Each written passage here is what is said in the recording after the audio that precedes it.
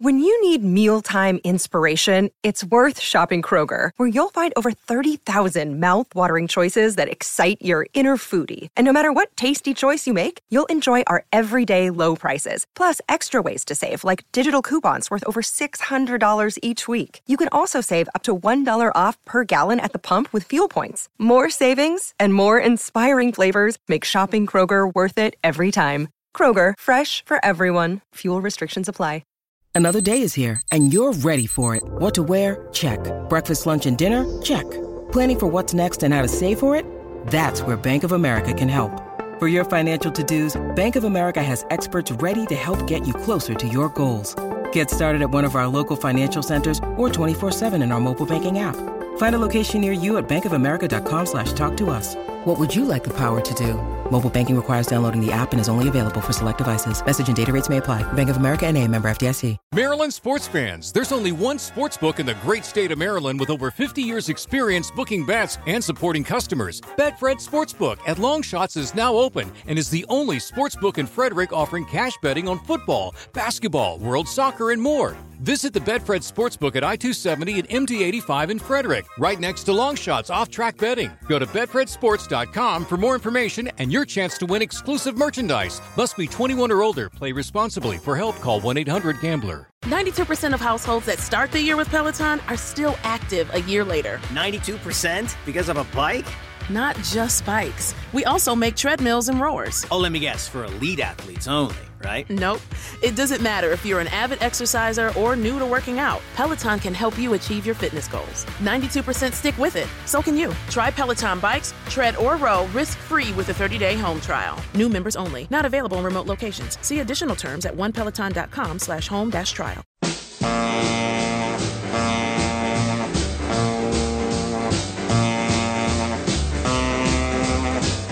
Welcome to Techno Roll, a special Let It Roll maxi series on the history of DJs, disco, and electronic dance music, hosted by Nate Wilcox and Ryan Harkness.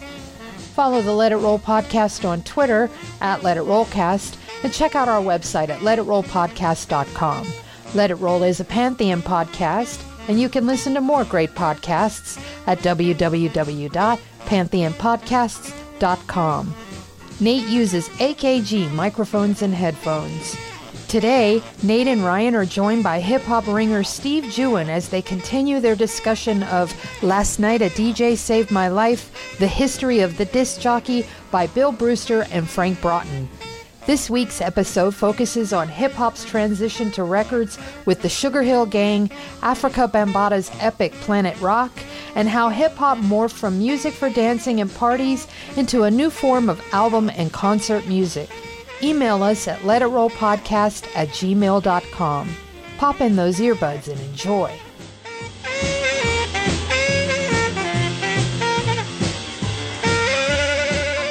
It's time to let it roll, or should I say techno roll. I'm your host, Nate Wilcox, and I'm joined by Ryan Harkness and our special guest, Steve Jewin, our hip-hop expert, as we're continuing our discussion of the early history of hip-hop as focused on the DJ. So it's a little different than the hip-hop history we did with Hip-Hop Evolution, where we talked about the recording business and a lot of focus on the MC.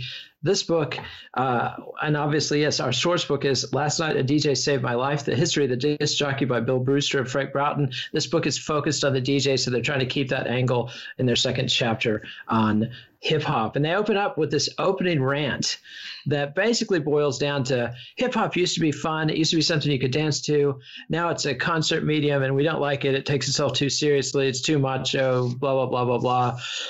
Thoughts on this initial rant, Steve? You know, I get why there had to be a transition point in the 1980s from dance music to more serious hip hop. And I'm not saying that he's wrong, but I am saying that it was an evolutionary process as opposed to a rejection to dance, because every musical genre goes through that. Rock and roll was fun too, and then it started to have messages in the 60s and 70s that had important things to get across because the world was changing, society was changing, and hip-hop was no different. There were a lot of social issues in the 1980s, so it had to move away from just being about dancing and fun. But at the same time, I think hip-hop has always managed to find a balance between having a message and having a beat you could dance to. There's a way to do both. Very true. Ryan, your thoughts on their angle on hip hop in this chapter? I think it's just probably justification so they can kind of shoehorn everything into this one chapter and then walk away from it being like, we got it.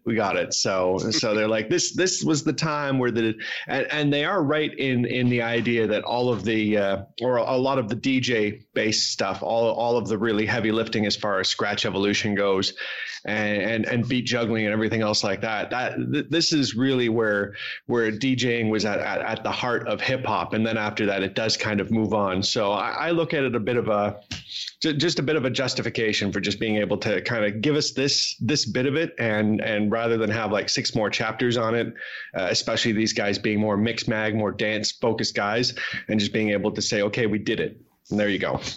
Yeah, I think that it makes sense in the context of their narrative. Like, hip hop is such a big story that it would be 2 500-page books if they tried to cover it both. But it's also one of the key DJ-centered mediums, so they had to cover it. And I think this is a pretty good compromise, with the exception of, I think they should have talked about the black straight disco DJs more, but we covered that in our special episode last time, or 2 times ago, if you're the listener. And so from that initial thing, then the chapter...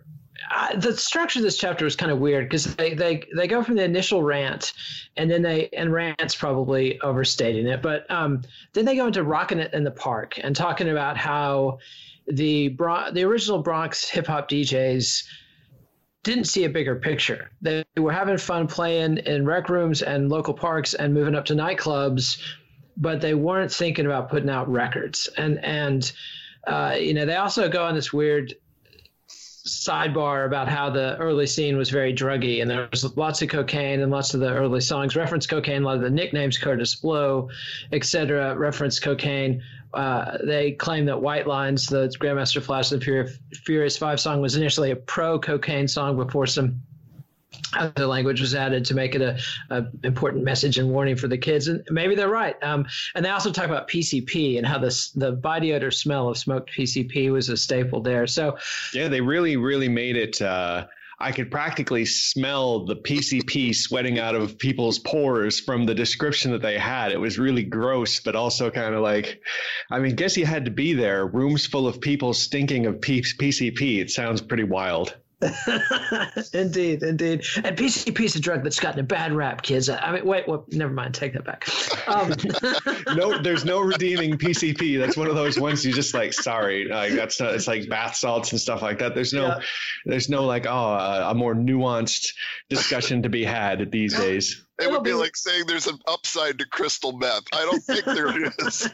Well, somebody who stayed up all night might argue with you, but it's going to be rebranded as ketamine or Special K, and we'll come back to it in a few chapters. But then they segue into this bit about battles, and again, this is something that they talked about in the reggae chapter and talked about previously, and they're focused on DJ battles as well as some MC battles, but they tell the story of DJ Kool Herc blowing away Afrika Bambaataa with his pure volume. And, Bambaata's bringing in all the records and the crate digging, and Herc comes in and ominously, just says, Afrika Bambaataa, turn it off, and then Bambaataa keeps trying to play, and Herc comes back louder and says, turn it off, and so that's a pretty funny story. And they also tell the story of the classic Cold Crush Brothers versus the Romantic Fantastic Five, which was captured on tape. That was the early 80s in Harlem World.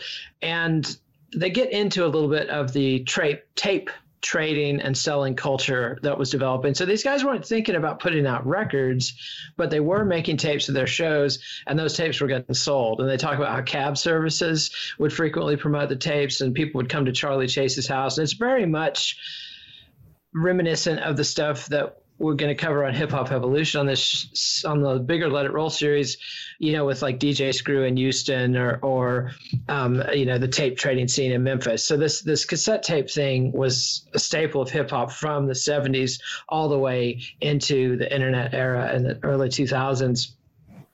And they get that in there, but then they make the big segue into hip hop on record, which is kind of the theme of this chapter essentially. And they have a little story about Fab Five Freddy, who is a art scene guy or a graffiti artist who made himself an art scene guy to try to promote graffiti art. And he describes the first time he saw Grandmaster Flash and the Furious Five, and he goes up to Melly Mel afterwards, and he's like, man, you guys should make a record. And Melly Mel's like, huh? Who would buy this?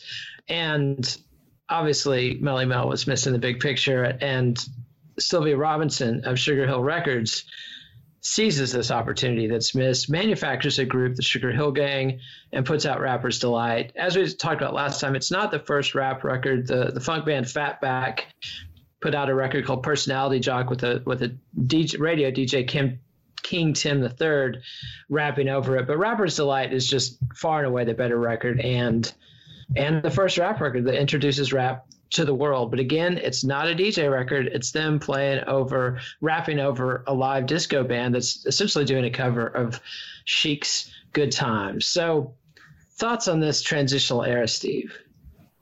Well, I think I have to go back a little bit to something you said about Fab Five Freddy first, because I've always viewed him as being a self-promoter, and I've seen a lot of criticism of him that way as well. So I dispute the apocryphal nature of the story where he's like, yeah, I told Grandmaster Flash and the Furious Five, man, you should put this on record, because that sounds like exactly the sort of thing Fab Five Freddy would say, that I was there, I was so important, I told him he should do this and he didn't. They didn't listen to me, I'm the expert. Like, that's typical Fab Five Freddy, if you ask me. I don't know how true we can gauge that story to be, but there was definitely a point where nobody saw the commercial aspect of hip hop and putting it on record for the masses. Like when Charlie Chase is like, people would knock on my window asking for tapes and my neighbors thought I was a drug dealer.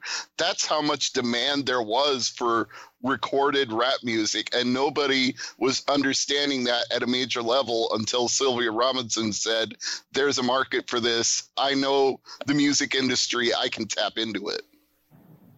Well, there's definitely Grandmaster Flash said that he had no realization that you know, records could be a thing, that he should make a record of him doing his DJing, like basically record a DJ session of him cutting and juggling breaks and stuff like that, and then put it on a record. He said that's nonsense. And it took him a while, and you kind of wonder, you know, how many people had that reluctance to do these things, and then it just doesn't happen for them because they didn't realize it. Grandmaster Flash obviously ended up still getting to ride that wave, but how many other people hesitated for half a second or just in the dustbin of history?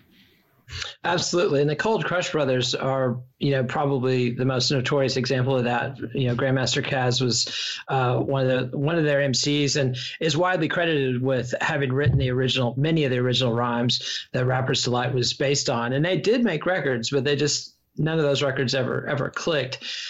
And they also talk about a period that hip hop heads called the drought from the late 70s, before the Rapper's Delight came out and after the hip hop scene had peaked in the parks around 76. By 79, it's kind of tapering off, and disco's having a comeback in the Bronx and other places. And so Rapper's Delight kind of saves the day.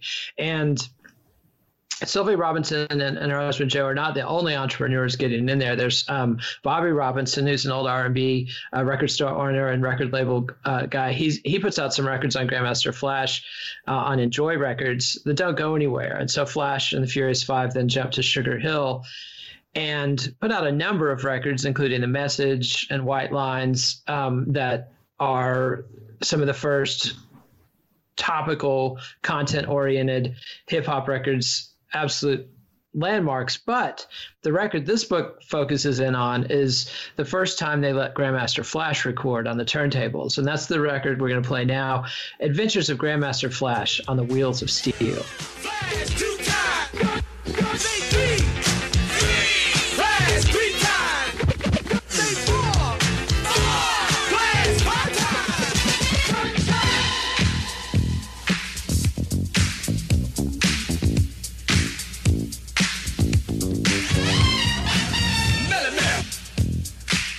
The Bulls, my zodiac sign, Mr. Next. Scorpio, my name is Raheem. And that was Grandmaster Flash and the Furious Five, although the Furious Five aren't on that record. It's the Adventures of Grandmaster Flash on the Wheels of Steel. It's the first rap record made with records and turntables instead of session musicians, and they call it a revolutionary moment in the history of music. The first time hip-hop had been captured on record rather than translated. Music's possibilities had been expanded dramatically. Are they overstating the case, Steve? Not at all. In fact, the reason that my handle on the internet is Steve Flash Jewin is because of this record. This was the first rap record I ever heard. This was the first rap album I ever owned, the breakdance album that had Adventures of Grandmaster Flash on the Wheels of Steel. And as a kid, I listened to this song over and over and over and over and over until I pretty much wore that tape out, because it was such a different, unique, fresh musical sound to me. Having grown up on pop music and disco, it was a complete reinvention of music as I knew it. Well put. And Ryan, what are your thoughts on it as a EDM DJ, going back and listening to Grandmaster Flash mixing it up?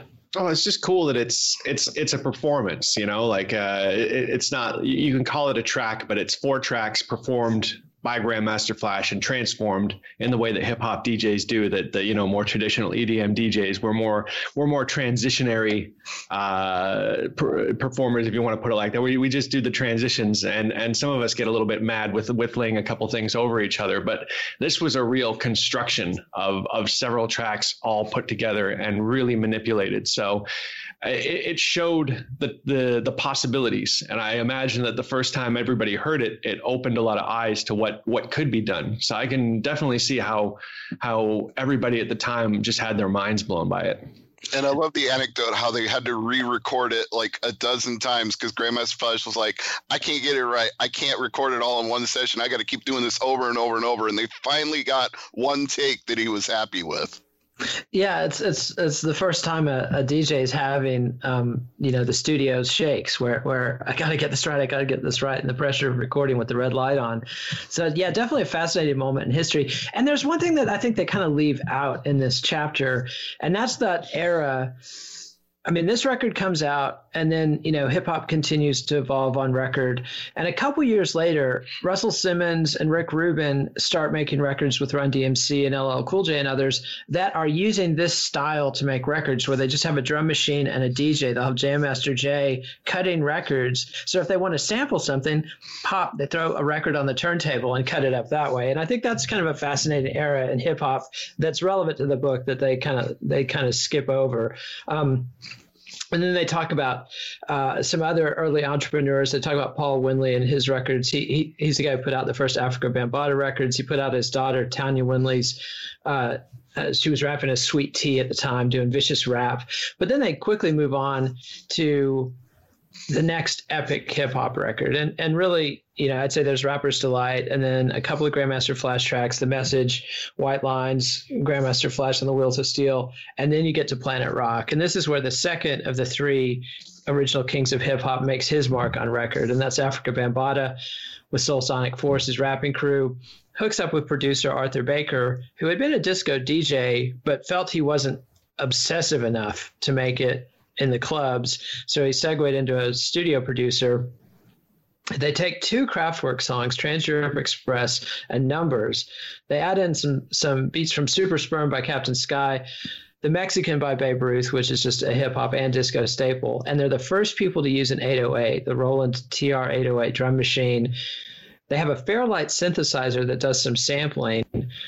But that was this massive machine that cost like $100,000. This thing was made for like Peter Gabriel and Phil Collins, for these, millionaire rock star, guys who have massive $1 million recording budgets. But Arthur Baker had his hands on one, and actually had to put out a classified ad to find somebody who could program the drum machine to go with this, and didn't even learn the guy's name. That's a classic story. But the thing about Planet Rock is it takes Kraftwerk and it combines 2 different Kraftwerk songs with this massive 808 beat, which is being heard for the very first time in human history.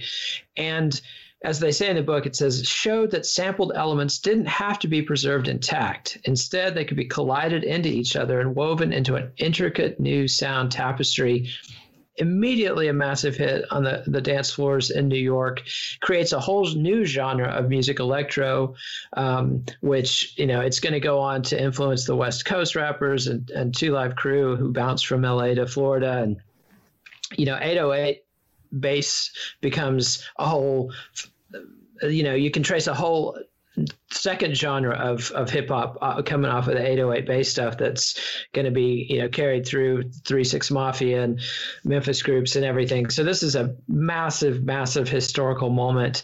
And of course, Kraftwerk sues. There's multiple years of litigation. Eventually it's worked out in their favor. But Steve, what are your thoughts? How do you see Planet Rock in the history of hip hop? I'll go with personal experience to start, because the first time I heard Planet Rock as a kid, I wasn't even sure it was a rap song, because so much of the focus of the song is on those Kraftwerk samples and those heavy bass beats that it feels more like techno or electronic or industrial music than it does like a rap record. The rap almost seems to be secondary or tertiary to what the record is trying to achieve. But if you love bass, and I was a speakerhead when I was in high school, there are two definitive songs to test your speakers with. Planet Rock is one, and Jam on It by Nucleus is the other. So if you really want to feel the bass, there's hardly a better song. It's just interesting that they took, you can see that this was kind of a greatest hits for Afrika Bambaataa. He took all the songs that he had really great usage of when he was DJing, and he just took elements out of each of them and he smushed them together to create a track. And it's not a performance like Grandmaster Flash. This was a produced thing, but it was all still samples all stitched together. Like The Mexican by Babe Ruth is one of those tracks where if you listen to it, you don't really understand how the hell these DJs used it. And then you hear it in a set or you hear it in Planet Rock and you're like, okay, they really changed it up, which is, I guess, why I can understand why maybe the Babe Ruth people didn't sue, but Kraftwerk did. Yeah, I mean, the Kraftwerk keyboard line is the fundamental melody of the song, and Baker made up a different version that avoided using those, but the people at Tommy Boy Records decided to go out with this version, and it does transform into something totally new. And like you say, like Steve says, it didn't really sound like hip hop. It sounded like a whole new thing, and that was Afrika Bambaataa's ambition, was he wanted to make an electronic rap record, and he absolutely did. It's a window into the future. And bringing Kraftwerk in to the mainstream of African American music is also incredibly important historically. And when we get to the chapter on house music in a couple of weeks, Kraftwerk is going to come roaring right back. And that's one of those delightful cultural cross-pollination things that I just love, where the widest band on earth, Kraftwerk, maybe the widest band in the history of Earth, becomes absolutely a foundation stone for some of the greatest African American music ever made. So I just love that kind of cross-pollination and cultural appropriation, frankly. So let's hear a little bit of Planet Rock by Afrika Bambaataa. Bambaataa's getting so fucking yeah.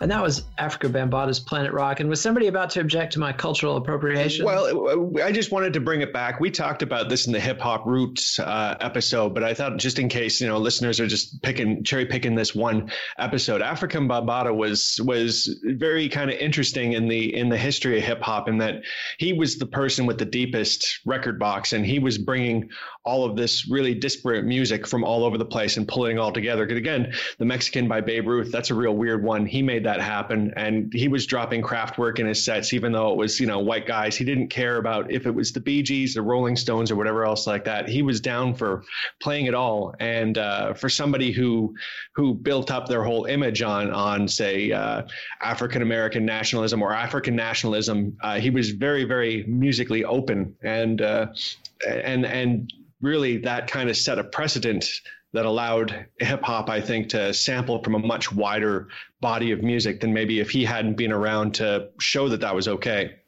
Absolutely. And I think that's one of the key reasons hip hop conquered the world is from the beginning, they say, we're going to include everything. We've got this pioneering new mix of rapping, spoken rhyme with sampling. And we're not just going to sample our music, quote unquote. We're going to sample everybody's music, make this the world's music. And it's, you know, it's just brilliant and historic. Steve, final thoughts on Planet Rock?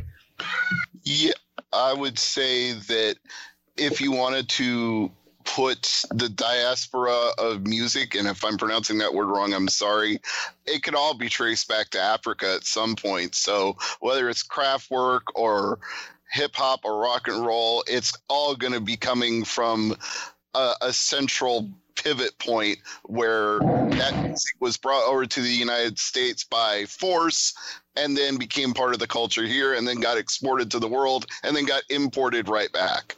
It began in Africa. Yes.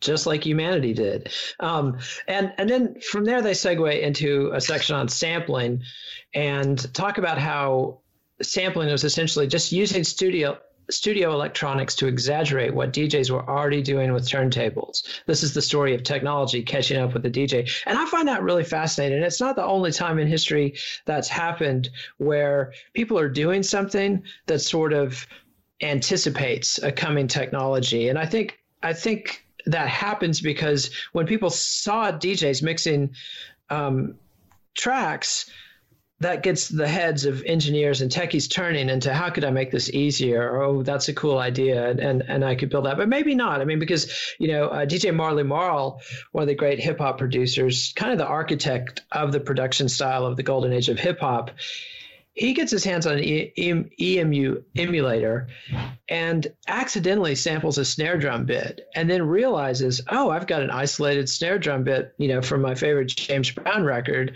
I can sample the bass drum from that same record and make my own beats. And this is absolutely a pivotal moment in hip hop. And, you know, I'm glad they mentioned Marley Marl because he's absolutely critical. And this leads to this whole sequence. You know, I talked about this era where Rick Rubin and Russell Simmons are making records using turntables and rappers in the studio, but very quickly people like Marley Marl are figuring out I can use samplers and scratch, but just use the turntables for the scratching sounds as an independent instrument, and then bring the MCs in, you know, and sample beats as well as snippets. And I mean, the EMU emulator has a very, very short memory by our standards. I mean, it can, you know, this thing would be a kid's toy now, and it could barely, you know, had any memory at all. So they had to be very creative in the way they reconstructed songs with these early emulators. But that doesn't stop people like Public Enemy's Bomb Squad or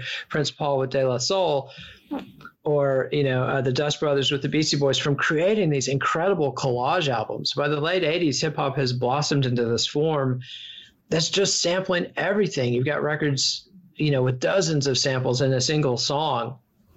And of course that leads to lawsuits and a big change in the sound. But we won't get into that too much, but, you know, as they quote Nelson George here, it's only when they start sampling white artists and white artists get wind of it that the lawsuits start. And, you know, the Turtles sued De La Soul, although that case wasn't so bad. That was just a case, if you sampled my record, I want some money. I think that's fair enough. But when Gilbert O'Sullivan sued Biz Markie, and the judge comes down with this ruling that's like, thou shalt not steal, and clearly acknowledges no artistic validity to what Biz Markie is doing, it really twisted jurisprudence around music to me. And I'm still bitter and angry about that. And I still love sample-based music and am angry about the 30 years of masterpieces we've been robbed of because of short-sighted legalism and this idea that all the money needs to go to the old guys and that the young people who, you know, are remaking this stuff shouldn't participate. So, but that's a little bit of a side turn. And back to our narrative. The second thing that kind of cured the drought was a number of people became aware of hip hop who were downtown people, who were Manhattan people, not Harlem people, not Bronx people. and they start bringing hip hop DJs. Bambaataa is the first one to start playing downtown. But soon scene makers like Malcolm McLaren, the Sex Pistols manager of Bow Wow Wow, are, McLaren famously goes to the Bronx and sees some of this stuff. And some of the people he brought in his wake, like a black video producer named Michael Holman and an English lady named Ruza Blue, go with him. And pretty soon they're promoting hip hop shows at clubs like Negril in the East Village. They take it to Danceteria. Ruza Blue goes out on her own and starts booking the Roxy, which is a 3,000 capacity ice skating rink.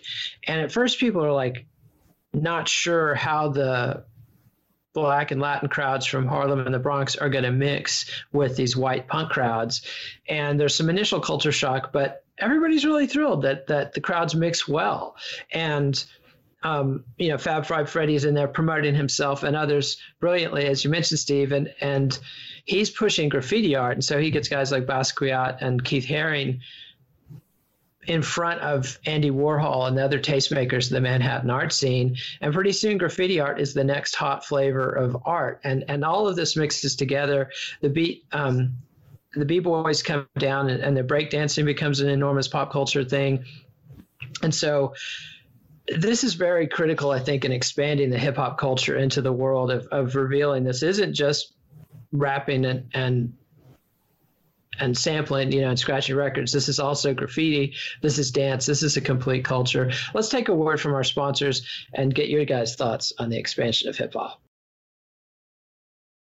And so, Steve, how do you view this period? Because this is the thing that results in the movies, like Electric, Boogaloo. What's that one called? Electric 2? Electric Boogaloo. Breaking 2, Electric Boogaloo. Yes. Is that? Yes. Okay. Yeah. That's the stuff where kids like us heard this stuff first. Well, Beat Street, Crush Groove, all of those movies were Wild Style. Yeah, same difference. They were all fundamental in exposing it to a larger audience because it got into movie theaters in parts of America where hip hop hadn't established a presence yet. So it was that dissemination of the culture to the masses. But I don't think anybody involved in the scene realized that's what they were doing. I think the people like Fab Five Freddy and Malcolm McLaren were thinking, oh, this is popular right now. I can cash in on this. I can do something with this and make some money. I don't think they had any larger aspirations of spreading the culture.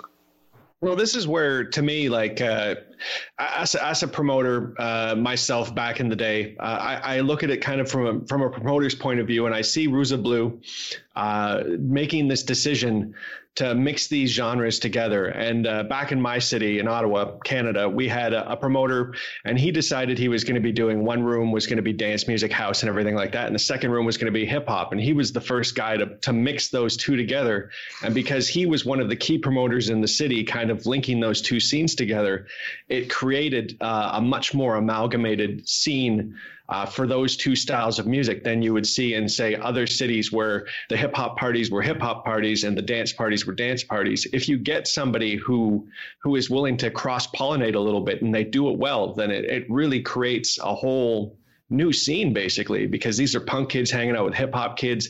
And I think the book even pointed out there was a whole lot of sex going on, a whole lot of everything. Like this was at a fundamental level, these people were mixing, and I really feel like you gotta give some credit to Blue, who really did seem like she was somebody who was doing it for the love of it. And she was just so blown away by what she was seeing that she just had to, mix it. And she loved punk and she loved hip hop and she put them both together, and it just worked.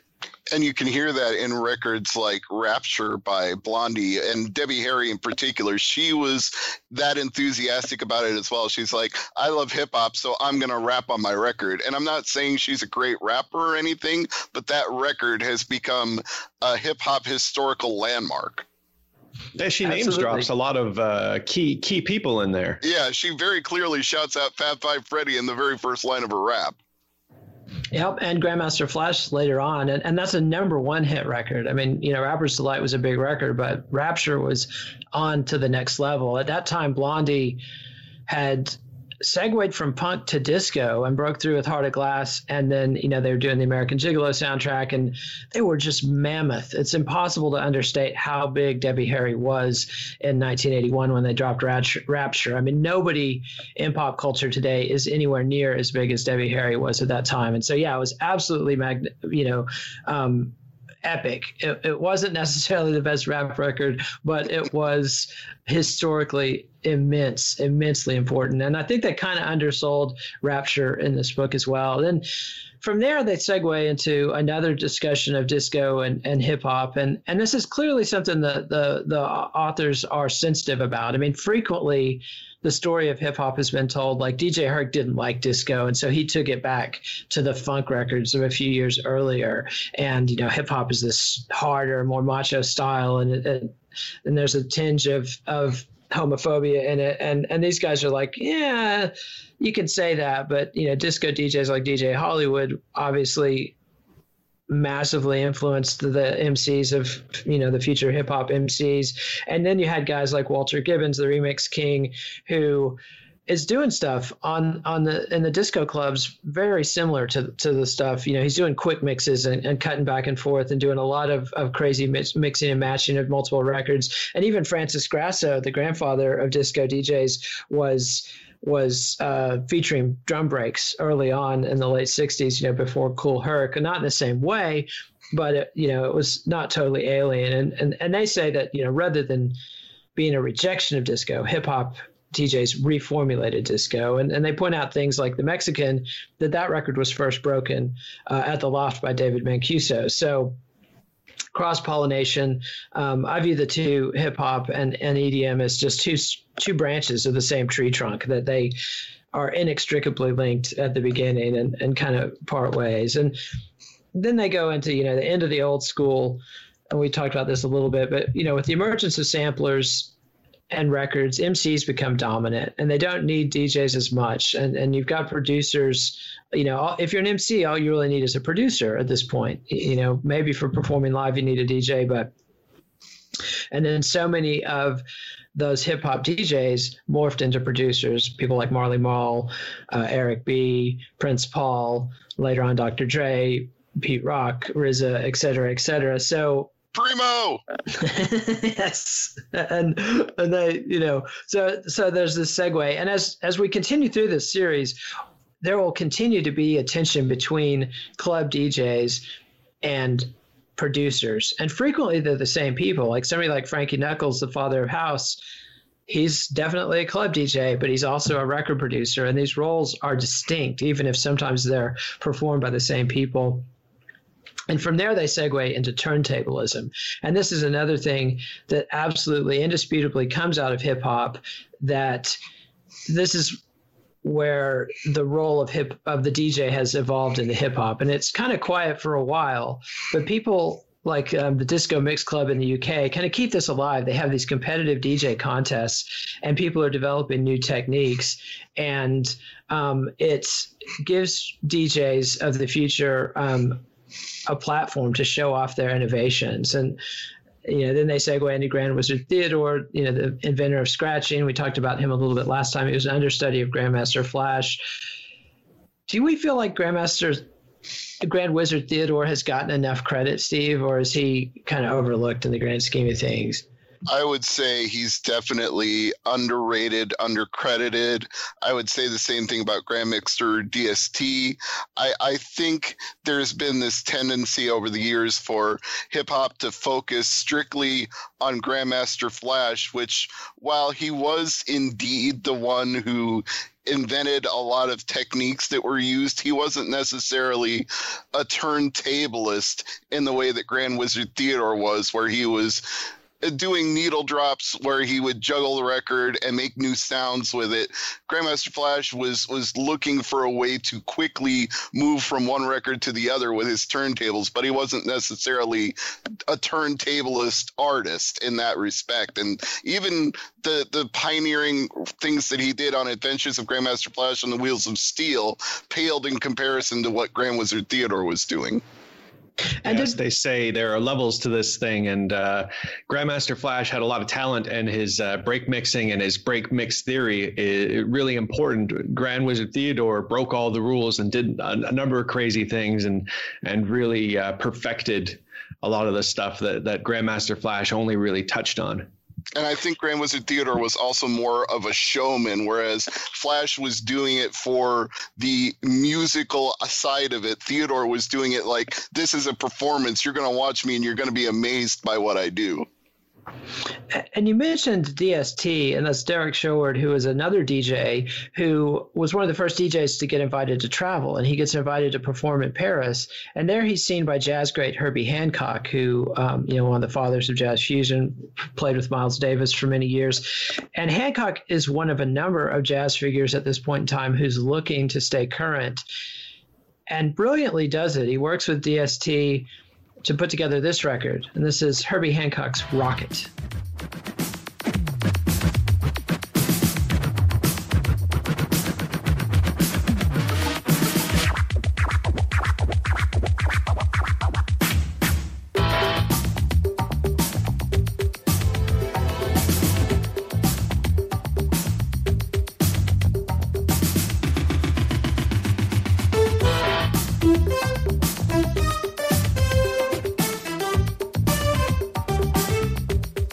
And that was Herbie Hancock's Rocket featuring DST on the turntables. And this is another record that is absolutely immense in history. It was sold as a jazz guy doing new music. And to me, it's kind of analogous to the way like ZZ Top or The Police or Rush were adapting the newest technology and kind of new waving their sound. And so it was something that the record industry knew how to deal with. Oh, here's an old guy who's updated his sound with the new technology, and he's got this crazy new thing. Let's play it. And also, MTV had been coming under pressure from Rick James and then NAACP and other people, because initially they were just a straight up racist network. We only play rock, which means white guys, which is bullshit. And they, CBS Records essentially told them, look, if you don't play Michael Jackson, you're not getting any of our stuff. And that arm twisting finally forced them.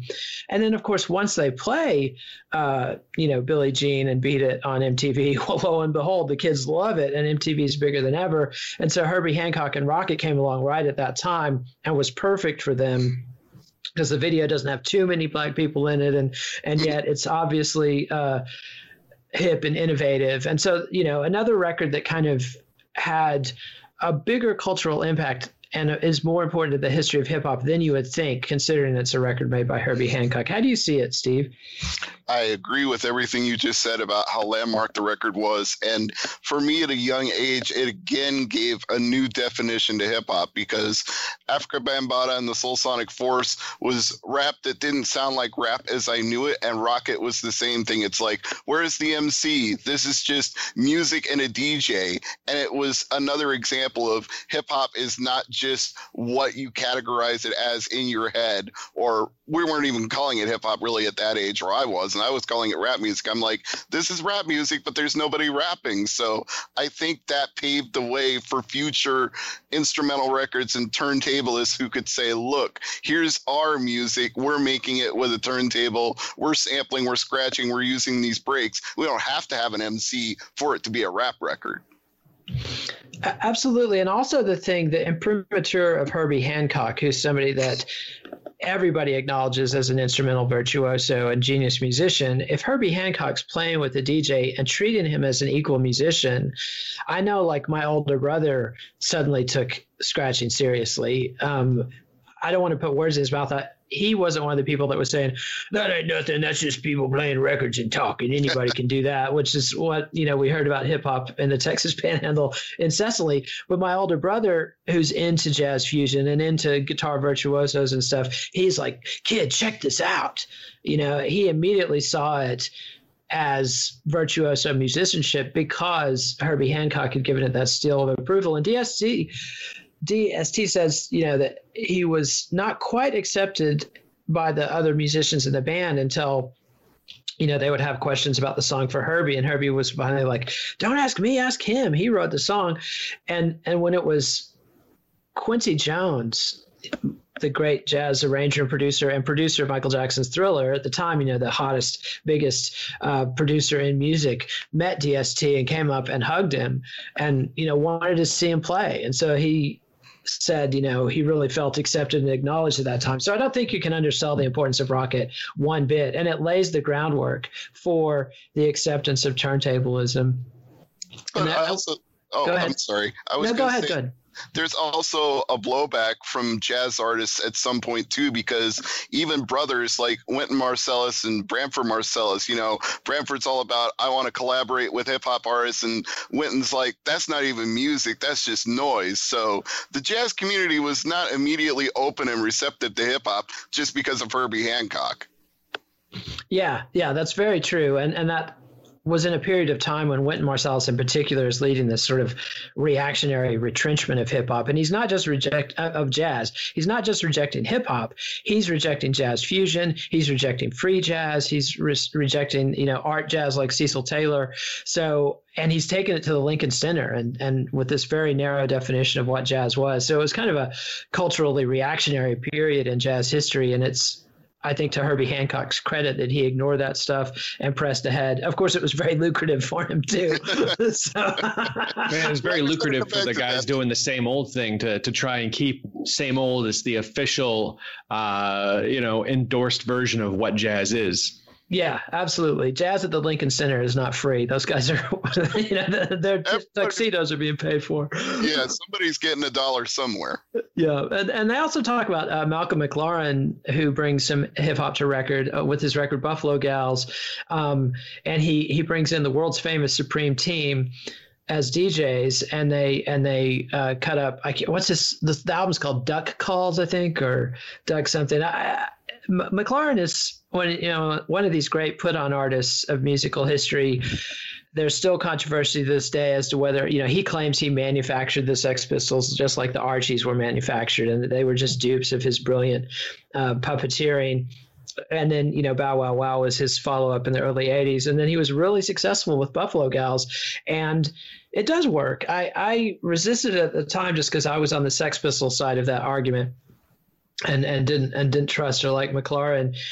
But going back and listening to Buffalo Gals, it's right in there with Rocket and Planet Rock to me as one of these pivotal, not quite a hip hop record, but bringing elements of hip hop out into the larger world. And, Bambaataa is going to collaborate with John Lydon, the former Johnny Rotten of the Sex Pistols, on World Destruction here shortly as well. So there's this continued cross-pollination between punk and hip hop. And even the Cold Crush Brothers try to do a punk rap, which doesn't quite work. One of their many unsuccessful attempts to translate their magic to record.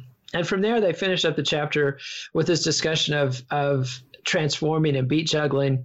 They acknowledged DJ Jazzy Jeff for debuting Transforming on the magnificent Jazzy Jeff, which was something he was doing with Will Smith, the Fresh Prince, one of their breakthrough records. And Ryan, can you explain what Transforming is? Well, basically, this is where you get into crab scratching, which is basically you kind of have your hands down like you would imagine like crab legs. You got two fingers together and then your thumb, and you're basically throwing the crossfader back and forth between your fingers and your thumb really rapidly as you're moving the turntable, the record back and forth. So you can just do one long pull back or pull forward, and your crab scratching, you'll be flicking that mixer back really, really fast to cut it up and make basically they said it straight up. It sounds like one of the Transformers kind of transforming. So that's why it's called the Transformer. And let's hear an example of that. The book says that you can hear it in the magnificent Jazzy Jeff, but we couldn't really find an example that's easy enough for the slow people in the audience like myself to hear. So here's scratchcool.com doing a demo of the Transformer Scratch. The Transformer Scratch. Now, the Transformer Scratch is kind of what I would call one of the secondary scratches, which is kind of like second after Baby, or maybe the second wave of scratches, where DJs really started to work with the mixer and the record to make new, innovative sounds. The Transformer Scratch got its name because it kind of sounds like the sound of a transformer changing shape in the cartoon. It gets this sound by playing the record forwards and backwards at different speeds while turning it on and off with the crossfader. Watch. And that was scratchschool.com, making it obvious. Here's the Transformer Scratch and what it can do. And so one interesting thing about Jazzy Jeff is he's from Philly. And Philly is, I think, very under celebrated in the history of hip hop. It's the home of Schoolie D, as well as Will Smith and many others. And obviously it was the home of Gamble and Huff, and so much great disco was recorded there. So shout out to Philly playing a role. And they talk about transforming and the new techniques that a younger generation of hip hop DJs was bringing to bear. And then they move on to a later group who pioneer something called beat juggling. It's pioneered by the cut tactician Steve D. And ultimately, this culminates into turntablism essentially becoming a genre. You get people like Qbert, the Invisible Scratch Pickles, the X-Men, later the Executioners, the Scratch Perverts, making a whole genre out of multiple guys playing turntables as if they were a band. How do you see that in relation to the mainstream of hip-hop, Steve? Is turntablism just a weird side branch, or is it part of the core of hip-hop? Well, that is almost a loaded question because it is the core of hip hop. You can't have hip hop without DJs and what would later be turntablism. But if you mean as a commercial entity, I think turntablism records have always been kind of niche. There have been cult labels over the years that have specifically catered to that niche and to people who love turntablism music. But you always get like revivalist hip-hop groups like Jurassic 5 that are like, yeah, we're bringing back the DJ, we're bringing back turntablism. And that's because of the fact that it is kind of sold to enthusiasts of turntablism and not necessarily to people who want the posturing of an MC on hip-hop records. Because as you pointed out, once it became a genre where sampling and production took over for the DJ, an MC didn't need a DJ anymore. So a lot of records in the 80s and 90s moved away from turntablism and forced it to become a genre all its own. Yeah, absolutely. And also this book was originally written in the late 90s when turntablism was kind of having a moment. And, you know, they also talk about DJ Shadow and his commitment to dance. Again, my daughter and the puppy are having a big time in the background, so excuses. But DJ Shadow is a guy, you know, making whole records. That's entertaining. Let them very wholesome. Yeah, let them do a whole show. But yeah, so you know, you got DJ Shadow with his introducing album, a classic album, but it's, you know, all instrumental samples and scratching, and the king of the crate diggers, and you know, they describe DJ Shadow out there hunting for obscure records in the basements of old warehouses and stuff, and even going to Vietnam and braving snakes in the basement to hunt for records. And you know, he's got this fear of experiencing what happened to Northern Soul, where the DJs just ran out of great soul records from the 60s and even mediocre soul records from the 60s. And he's mining a different era of funk, 70s funk, essentially, and, you know, worried that he's going to, you know, run out of tunes. Ryan, as a dance DJ, how do you see turntablism? Is it relevant to your craft at all? Well, I mean, I think there's a split between scratching. Like there's a certain amount of scratching you can do over a record to accompany it that can really fire up the dance floor. And then turntablism starts to go into a thing where it's its own kind of show.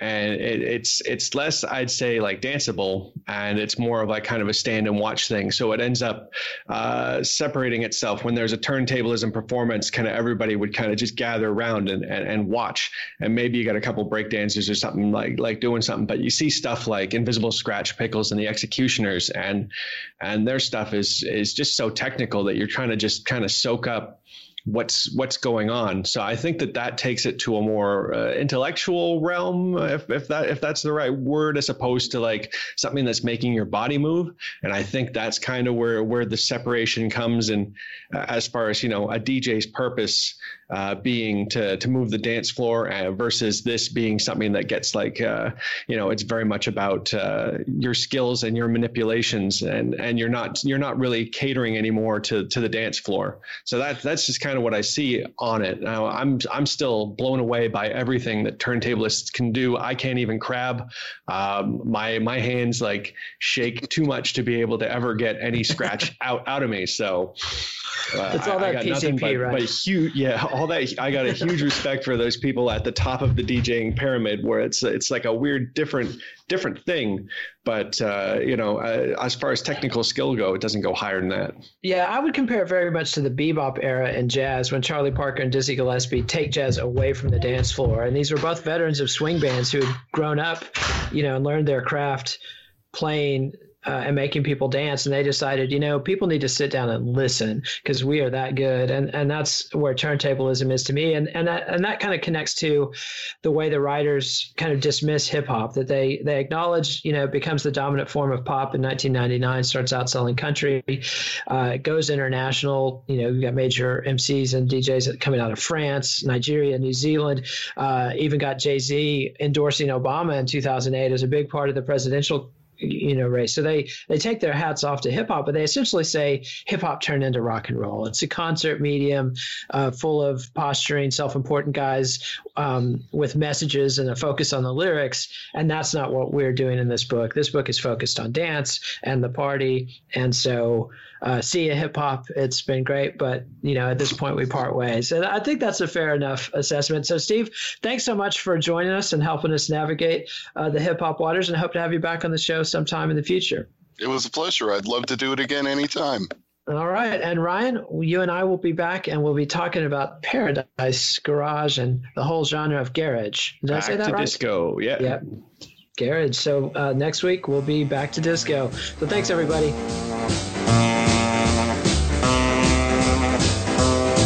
Follow the Let It Roll podcast on Twitter at Let It Rollcast, and check out our website at letitrollpodcast.com.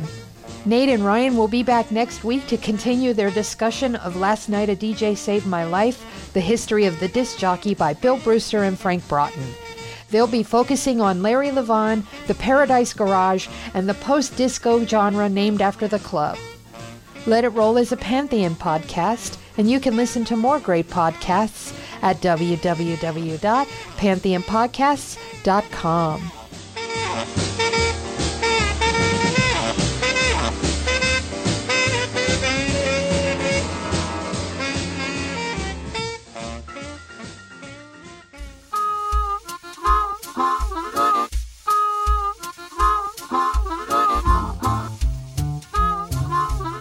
Last Night a DJ Saved My Life, the history of the disc jockey, is published by Grove Press. Please support our show by ordering via the Amazon referral link on our website, letitrollpodcast.com.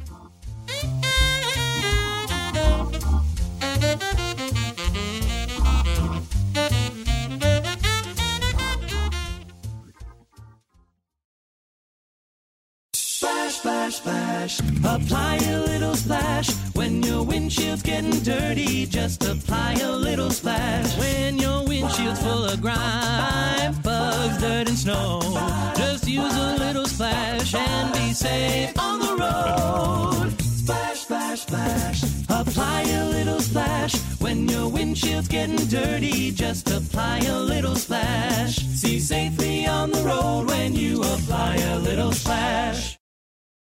Top tech companies like Intel have a secret to their success. They get the best talent, reliable infrastructure, and save on costs by expanding in Ohio, the new Silicon Heartland. Learn how your business can succeed in Ohio. Visit successinohio.com.